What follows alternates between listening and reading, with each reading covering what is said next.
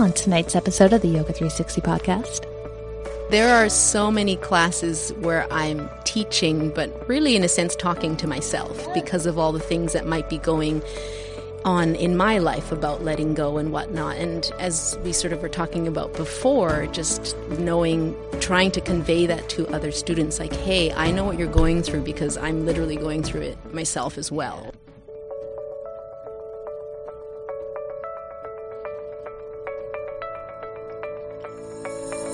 This is the Yoga 360 podcast. We bring you knowledge, inspiration, and resources to help you live your best life.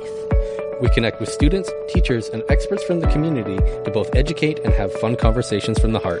If you enjoy the benefits of yoga, value your health and well-being, and enjoy connecting with others, you're in the right place.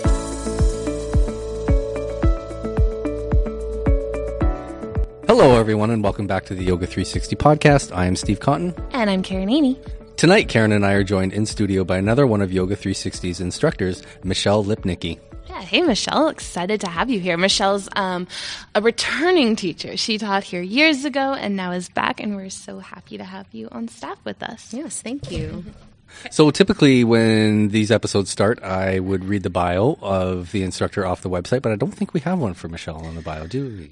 We don't have one that's published on the website because we're still working on changing the website. But why don't you give us the quick and dirty bio, Michelle? How did you come to yoga? How long have you been practicing? All that good stuff. I started practicing in 2002, I believe, when I was still in university studying my kinesiology degree.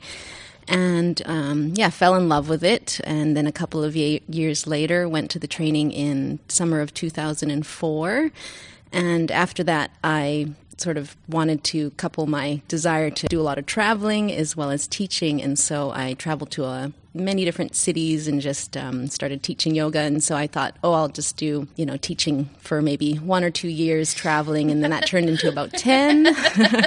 And so I've been sort of back and forth. And then I spent a couple of years back in Edmonton. And then I came back. And then from there, that's when I started teaching with Candace here at Yoga 360. Amazing. And why did you choose yoga? You were studying kinesiology, but what made you go to that first class? It was a time of my life, I think, where I was trying a lot of new things. You're young and looking for, new things and discovering yourself. I think for a period of time, I actually tried like a learn to row class in university. Oh, yeah. And it was just actually one of the clubs at SFU had this pamphlet, and one of the things that was written there was actually just like, hot yoga class. And this was at the time, I think there was maybe 1 or 2 Bikram yoga studios in the entire Lower Mainland, and so I actually like commuted for half an hour to get to the studio and just tried it out, and really loved it. So little Vancouver history, 2000 or 2001 is when the first Lululemon store opened. So yoga sort of started becoming a thing right around when you started practicing in Vancouver. There was one studio in Kitsilano. It was like maybe the second floor of this like office building, had no showers, these tiny little change rooms, carpet, it was super small. And I think we actually had punch cards of all things. So when you started off, they'd just sell you this punch card and they just use their little, punch. When that was still a thing. Yeah. I'm dating myself, right? Yeah. And then what made you decide to become a teacher from there? At the time, because I was studying my kinesiology degree, I also started going into the health and fitness industry, I should say, the health and fitness industry. And so I was at the time teaching aerobics classes, spin classes. And then it was actually one summer that I had off from university, and it was my mom who was like, you really like this Bikram yoga thing. Why don't you go take the training? My lovely mom just sort of encouraged me to go, and then I thought, why not? I've got the time off, and so I went for this 9-week training course and did it and loved it and it was just a very good supplement for me to be able to still be studying as a student, but then just teach classes here and there. How long after you first started yoga that you decided you wanted to become a teacher? I went to the training about 2 2.5 years after I started practicing. Probably about a year in, I thought, hey, this is pretty cool. I could do this. Yeah, and I think at the time, too, it was very popular. Like, there's a lot of other students around who were taking the training, so it was sort of a buzz around the studio, and so you sort of talk to the teachers and realize that a lot of people are going to these trainings. When I went, it was almost 200 people. The year after me, I think it was one of the biggest trainings they had ever had with, 300 or 400 people, something like that. Yeah. Wow, that's a lot of people. Yes. I can't imagine that many.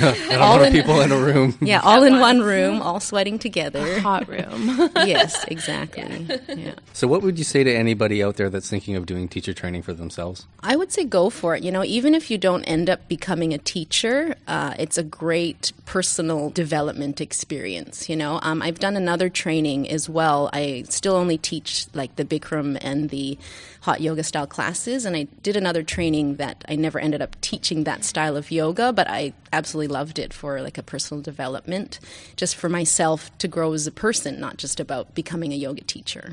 Yeah, and I think in both the trainings I've taken, there are plenty of students that didn't really have plans to teach, and sometimes they changed their mind by the end, and sometimes it was just an opportunity for them to connect to their practice more and just to accomplish something, like you said. Yeah, it's a really wonderful journey and a really wonderful way to push yourself a little bit. So, yeah, for sure. Yeah. Do you think your practice changed after you became a teacher? I think so. If anything, I probably got more into my head for a while, because then I was analyzing how I taught while I was practicing. I'd hear, and also even now to this day, I hear things that teachers say and think, oh, that's a great thing. I want to say that in my class, right? So I'm not as focused on for my like own cueing? practice. Yeah, exactly. So as a newer teacher than you, how do you let go of the being in your head thing? It's tough, right? And so we have to sort of practice what we preach and, just to take deep breaths and, if the thoughts come, try your best to let them go. But, it's life, right? We're going to be focused on other things sometimes, and some days it's easier than others. And we just have to keep on trying, right? I find actually the classes that are more challenging for me, it's easier to let go. Whereas, if I don't feel like I'm actually being pushed to that edge, sometimes then you can get distracted, Yeah. Yeah, absolutely. I hear ya. So what styles or classes have you taken teacher training for? Just the Bikram teacher training for the hot yoga style. And it was actually an Ashtanga-based teacher training that I took in Thailand on Koh Samui by a fellow named Paul Daligan, and he did a 200-hour Yoga Alliance certification there. It's funny because I never actually knew it was an Ashtanga-based training until I had already signed up, and then I was chatting with another teacher, and she's like, oh, cool, you're doing that training. How come you did Ashtanga? And I was like, actually, I've never done Ashtanga. You're like, huh?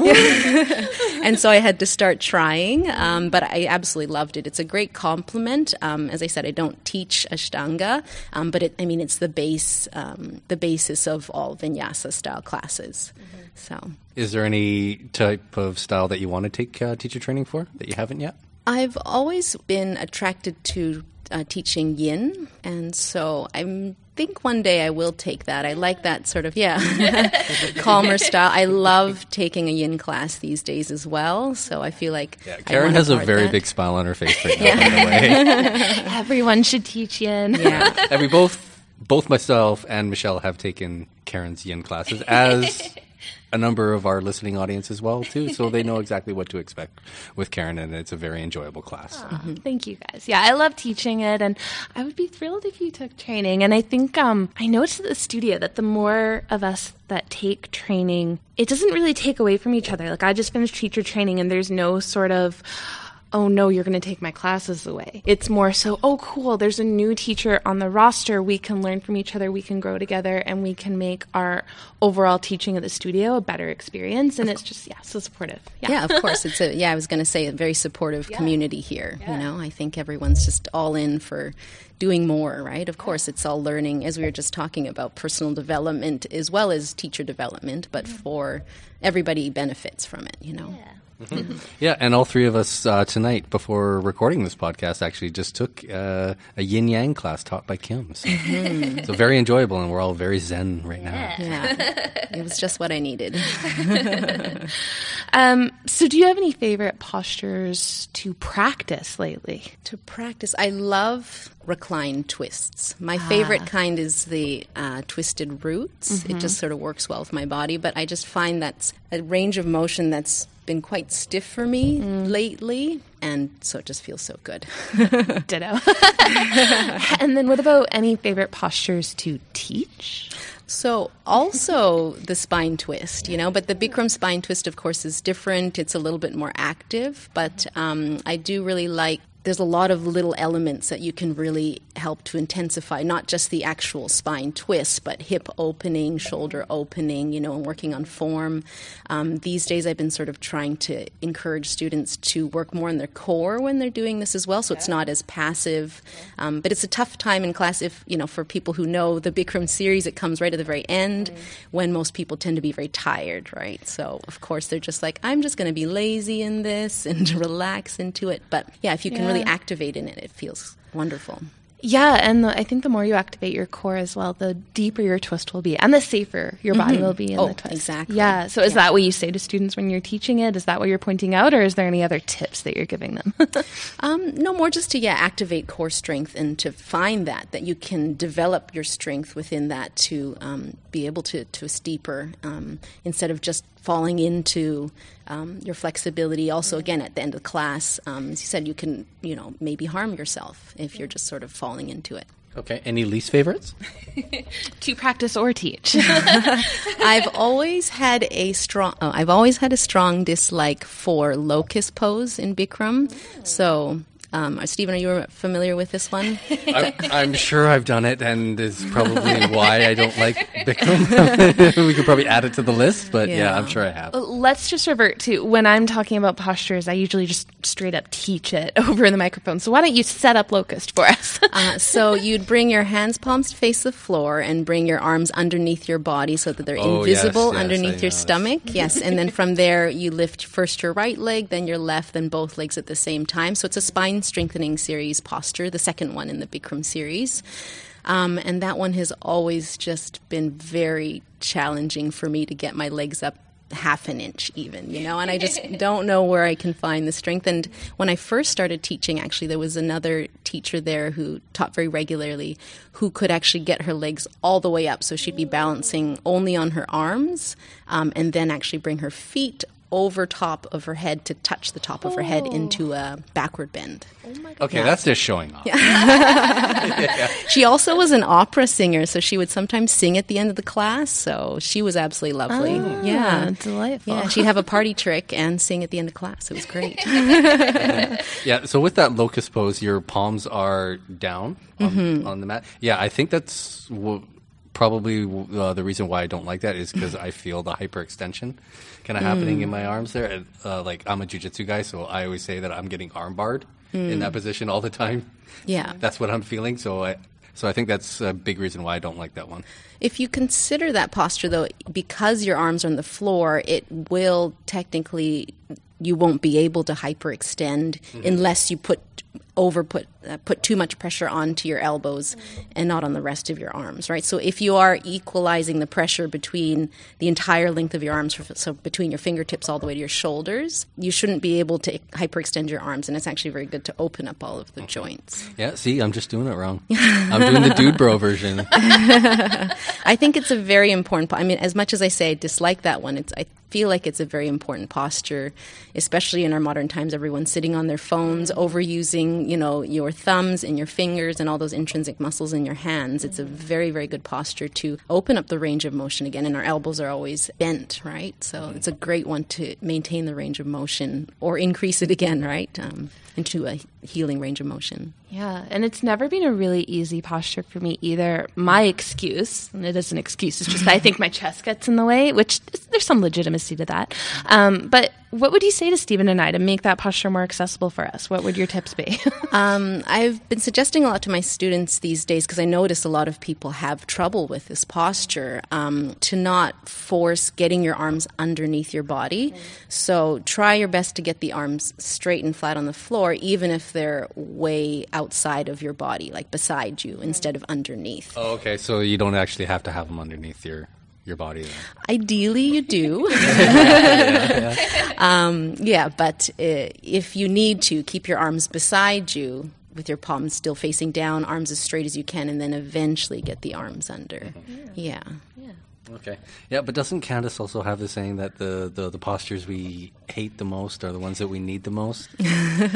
Or something to that effect? Yes. Yeah. Well, I think a lot of us say that because it's true. And what you're saying, to your point, it's one of your least favorite postures, but it is so needed. So needed. So, yeah, but from my perspective, and I'm curious about your perspective, if it's a posture that I hate, that doesn't feel good in my body, I would rather do that with a proper modification than not do it at all or do it improperly. Are you on the same page? Oh, for sure. Yeah. You can always do a little bit right. Like I know there's we have a saying as well in the Bikram community, if you can do it, whether you do it 1% right or 99% right, as long as you're trying the right way, you're getting 100% benefit. So it's not about how much you do or how far you get into the posture. You just do a little bit, but the right way, and you should get the benefits. Yeah. Yeah. So in this situation, if your arms are a foot away from your hips to start with, but they're 2 inches closer the next day, you're getting there. Yeah. You're getting 100% of the benefit. Might not be the next day, but next month maybe. Sure. Do you have any memorable students that stick out in your brain? One who sticks out was actually when I used to teach in Hong Kong, and at the time I was in my very early 20s, and, thinking I have all the energy in the world, and, things don't come too difficultly at that, age in your life. This is almost 20 years ago for me. But yeah, there was this man who, I'm just going to call him a grandpa, because he was this, old little man who probably in about his 70s, and he would come so consistently, but didn't speak very much English. So he would just come in, do his practice, and then, go. And he just was very consistent with that. I think, if anything, he was very memorable because when I would practice near him, and I would be suffering in class, and it would just be so difficult, he was just so calm and so stoic and just, again, continuously consistent with his practice. Like, he wasn't able to do everything to a, big depth in terms of the postures, but he was able to just keep on going in the class. And I thought that was great, the consistency, the endurance, and just the dedication to his practice. Yeah, consistency is the key to mastery, for sure. Yeah, and I know we have a few students at our studio and I've told them this, if I'm having a bad day or feeling really dramatic, I will purposely set up near them because they're just, like you said, so calm and stoic and consistent, and you really feed off that. So I like that that's the student that sticks out in your mind, because the other question that we like to ask is my teacher judging me? Have you ever judged a student before? Always. Yes, you finally got somebody to admit to that. No. Although I feel like that was mostly sarcasm. Yeah. Yes, it was probably all sarcasm. Don't bring me down from this high right now. No, I mean, if anything, when we see students going through their struggles, we feel more compassionate, and I want to convey as much as I can, like, I feel you, like, I know what you're going through, but sometimes it doesn't come across, right? They're probably just, doesn't come across. They're probably just thinking, oh, here's this teacher who's yelling at me and I'm struggling and suffering today, right? But it's more just like, hey, we all know it's tough. It'll be okay. Yeah, the answer we've got to that a couple of times is that never judging, but assessing as well. Yeah, exactly. I mean, when we give adjustments or corrections, it's not because we're trying to nitpick at someone just to criticize. We're trying to help somebody get the most out of their yoga practice as they can, or, of course, if something harmful is going to happen. But most of the time, it's just like, hey, you're doing great. Let me help you get deeper. Yeah, it's not a judgment, but just trying to be helpful. Well, yeah, and I think students don't come to a yoga practice to not see growth. you know? It's interesting because I think chatting to other teachers, and Candace as well, that a lot of the feedback is when students are like, oh, I really liked your class because you picked on me more, in a sense, right? So a lot of students actually like to be seen in a class and given corrections, Yeah, I like the attention. And I will point out, if you're a student that's listening and you don't love attention in class, or if you don't get attention in class and you have a question, please ask us after class. Do you like when students ask you questions, Michelle? Of course. Yeah, I love it. It also feels like, oh, people actually were listening, because sometimes I feel like maybe, I'm talking so much, especially in a Bikram style class. We are just talking pretty much the entire time. And we often say, oh yeah, if you catch even 50% of it, great, right? And sometimes it's interesting you asked that question about judging. Sometimes I almost feel like students are judging me as a teacher. All the time. Exact same answer, right?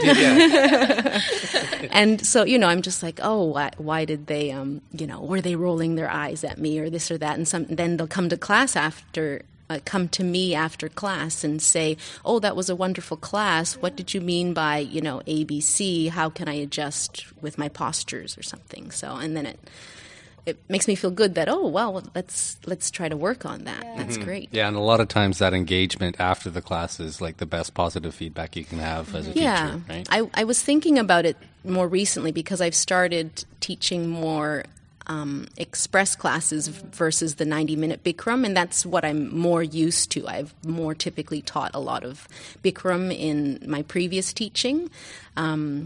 But, it's evolved, of course, over the years. And so I noticed there's a lot less time to give that extra attention or the extra help or to pause and be able to give a demonstration or talk about certain postures in the express class versus the Bikram. So the Bikram, you have more time. So it's nice when people actually come and chat with you after because they're like, oh, now I have time to describe what I was trying to convey during the class, when we don't have that moment. Yeah, or even just really break down the posture with the student, too, in a way that you can't do when you have 30 other people to be watching. Mm-hmm. Yeah.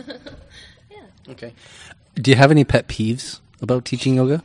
Or practicing. I can't think of anything at the moment. It's all good. Nice. I know. It really is all, like the tough stuff is actually the good stuff, too, So that's the thing I think I've learned over time. So and I'm just laughing because I feel like at least 40% of my co-working relationship with Michelle is me being anxious and irritated about stuff and her calming me down. So thank you.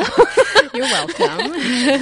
But you are really good at having perspective and seeing a new light. Which kind of carries me into my other question. What do you do when you're not at the studio, Michelle? Trying to stay calm while taking care of my 2 young children and husband. No. And who needs the most taken care of out of the 3 of them? No comment. Yeah, you've had some really interesting advice for me in my teaching style and just interacting style with students that you said comes from researching how to parent and how to talk to toddlers and things like that. Do you have any of those nuggets you'd like to share now that you can remember? On the spot. One of the ones I remembered is you suggested that I try not to approach cues with a negative. Like, don't say, don't do this. Instead of saying, don't do this, do this.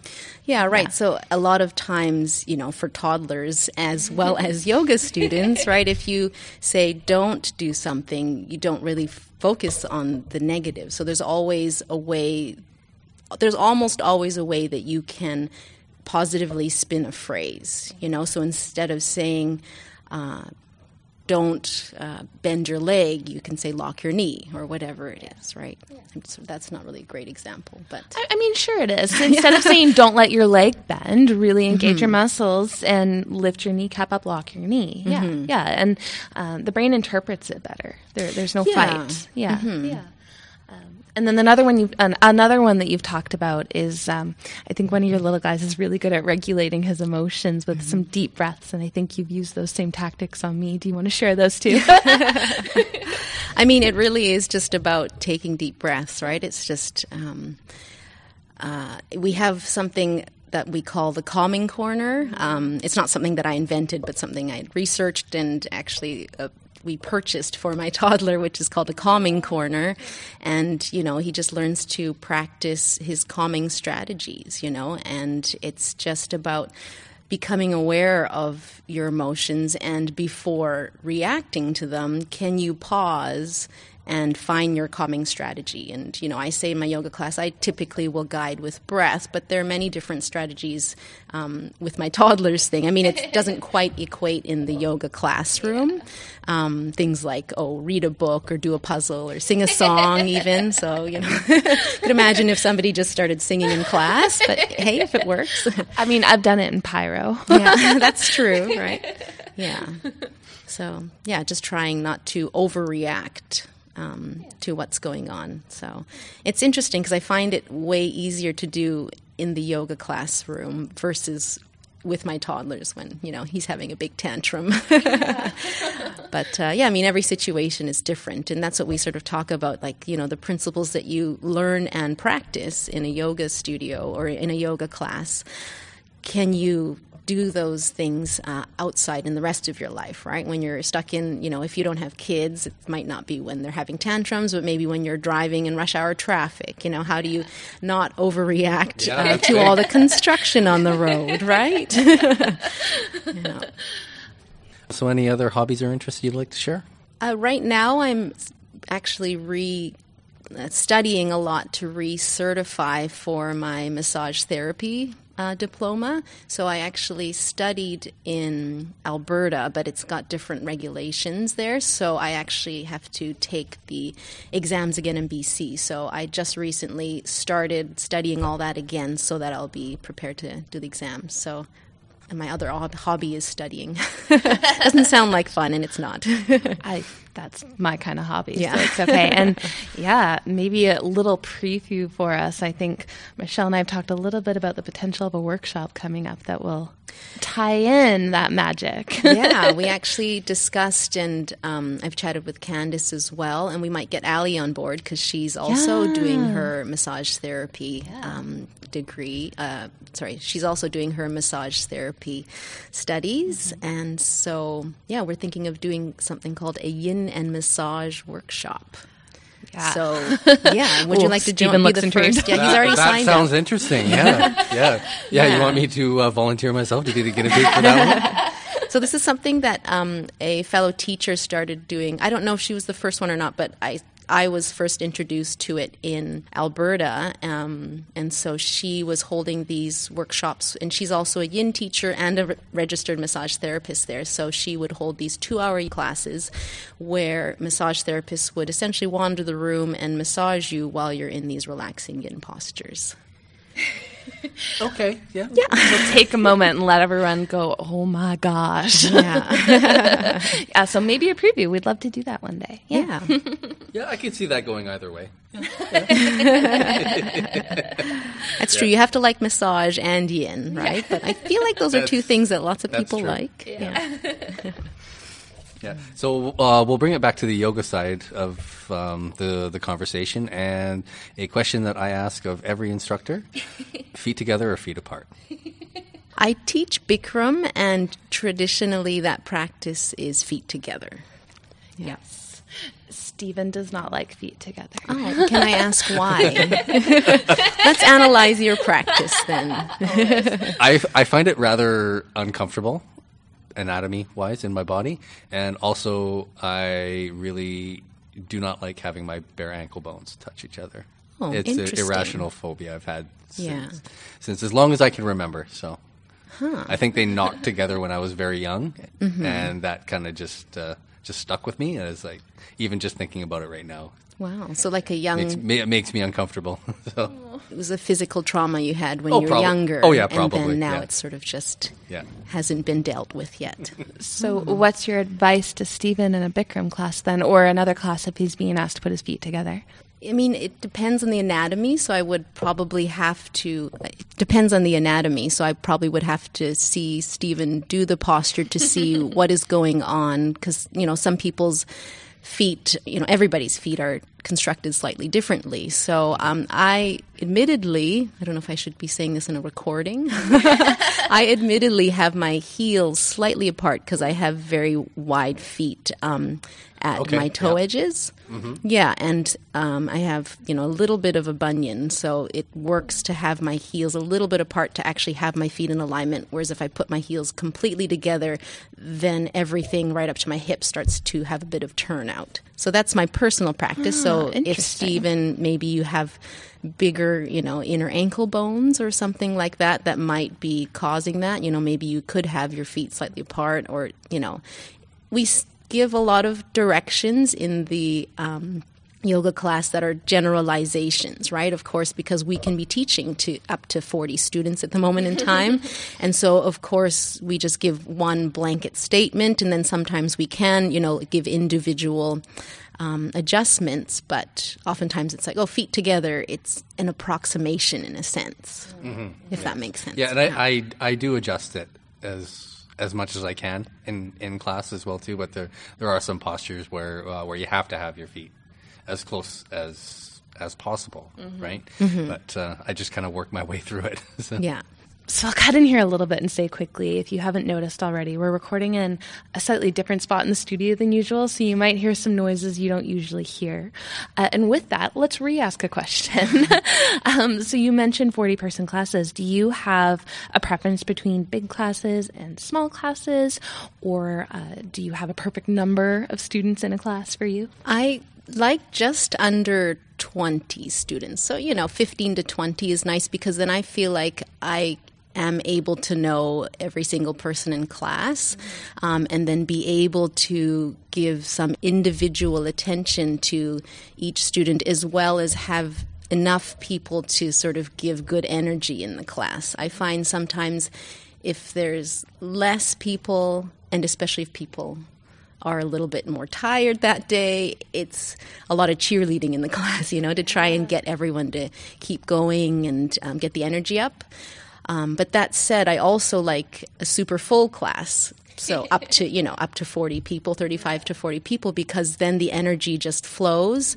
The only issue is for myself, I don't feel like I'm able to know everybody's name in the room and be able to give that individual attention at that point in time. But the energy of a fuller room is wonderful. It just sort of carries itself, and the class just goes. And even if it's tough, people are still going and working hard and strong and, feeding off of each other, like that student from Hong Kong you remember. Yeah, exactly. Yeah. Do you remember the first class you ever taught as a yoga teacher? I don't know if I actually do. It's funny that you say that. It would definitely be at the Richmond studio, their first old location. Unfortunately, the studio doesn't exist anymore. And would that be one of the first Bikram in the Lower Mainland? By that time, there was quite a few. Okay. I would probably say at least half a dozen, if not more. So it grew very quickly. So when I started practicing, I think maybe there were 2 studios around, and then they just popped up all over the place. I think I was probably so nervous, it was such a blur. Nothing really stands out from it? And no. I'm curious, as such a long-time teacher, do you still get nervous sometimes? Oh, for sure. Well, the funny thing is, as I hadn't taught a physical yoga class, I should say, for probably 2 years because of COVID. The restrictions and stuff. And so when I first started teaching again at the studio, I actually started reviewing my dialogue and figuring, and this is, what we use to teach for Bikram classes. And so, I felt very nervous actually teaching my first class back, but then it just sort of was like riding a bike and it felt okay. But for sure, there are classes I get nervous in. Sometimes, depending on what goes on in my day, just like we say, try to let go of your day. But sometimes I can walk into a class and take that in with me. But once I start teaching, it's like practicing. A calm just comes over me and I'm able to just get into it. Some days it takes a little bit longer than others, but after a couple minutes, it's like it just feels so good. Like I get as much, I think, from practicing as I do teaching, at least mentally and emotionally, I think, from a class. Maybe not the physical stretching, right? But I certainly do too. I get that for sure. Yeah, I think often as teachers, we invite students to let go of whatever happened in their day before they came to the room. But I think a lot of times when we say that, we're speaking to ourselves. I mean, there are so many classes where I'm teaching, but really in a sense talking to myself because of all the things that might be going on in my life about letting go and whatnot. And as we sort of were talking about before, just knowing, trying to convey that to other students, like, hey, I know what you're going through because I'm literally going through it myself as well, or whatever it is in that moment, right? So, and along those lines, do you practice what you teach? I try my best. As I said, on the mat, I feel like I can be pretty focused and calm. Off the mat, sometimes, depending on the situation, not so much, but trying my best. And then along those lines, how often do you practice? It varies. Probably. I try to practice about 3 times a week, I think. I think you're hitting that lately. Yeah. From what I see, yeah. It comes and goes, but I mean, now especially one of the good things that has come out of having the restrictions and stuff is having the online classes and the on-demand, so I'll do those classes when I'm not able to get to the studio. Mm-hmm. Yeah, that's always been a really good option, especially for my practice as well too. Just having the convenience of being able to do it from home if I didn't want to come into the studio that night. So. Yeah, I mean, that said, I do still always prefer to come to the studio and practice. Like, even, I know a lot of people like doing yin at home, for example, but I actually really love still coming in and doing the yin practice in the studio. I know a lot of people prefer the Bikram in studio for obvious reasons, just to have the heat, right? Most people don't have a room that they can heat to 40 degrees and 40% humidity, so. Is there any particular person that has had the biggest impact or influence on your teaching? I think pretty much every class that I've taken something from. Yeah, and I know you've taken a lot of my classes recently, and even though you are a much more experienced advanced instructor than I am, you even mentioned to me there was something in my teaching that you really liked, and that made me feel really good that you were able to take something from me. But, I think it's a really good lesson to just be a sponge, that everyone always has something to offer you as a practitioner, as a teacher, as a person. Yeah. Of course, yeah. There's always something you can learn from somebody. Yeah. It's a good attitude to have. So we're going to start drawing this episode to a close right now. Is there anything else you want to touch on there, Michelle? I think I'm good. Yeah, we've got a lot of amazing information for you. If you guys haven't taken Michelle's classes yet, please do. Like I said, she can even calm down my anxious self most of the time.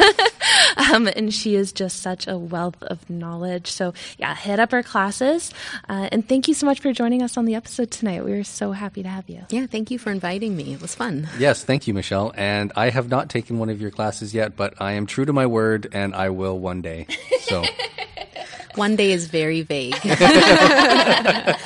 I thought maybe you were going to say soon, but no, I left that one open. So. Yeah. Open for interpretation. But I made the same promise to Ali, and I definitely eventually took one of her classes. So, great. So you will see me in one of your classes as well too. It might be in the little quiet corner or the calmness corner, as you called it. So. Sounds good. All right, and I want to say thank you to the listening audience for tuning in tonight. And if anybody wants to get a hold of us, how would they do that, Karen? You can give us a call at the studio, send us an email or comment on social media, and let us know if there's any episodes you'd like to hear or just any feedback. We'd also love if you could throw a comment on this episode or the podcast in general on whichever platform you're listening to the podcast on. It's one of the best ways to help grow a podcast and only takes a moment, so we'd really appreciate it if you could leave us a review. I think that's it, so have a wonderful rest of your night. Okay, thanks everyone. Have a good night.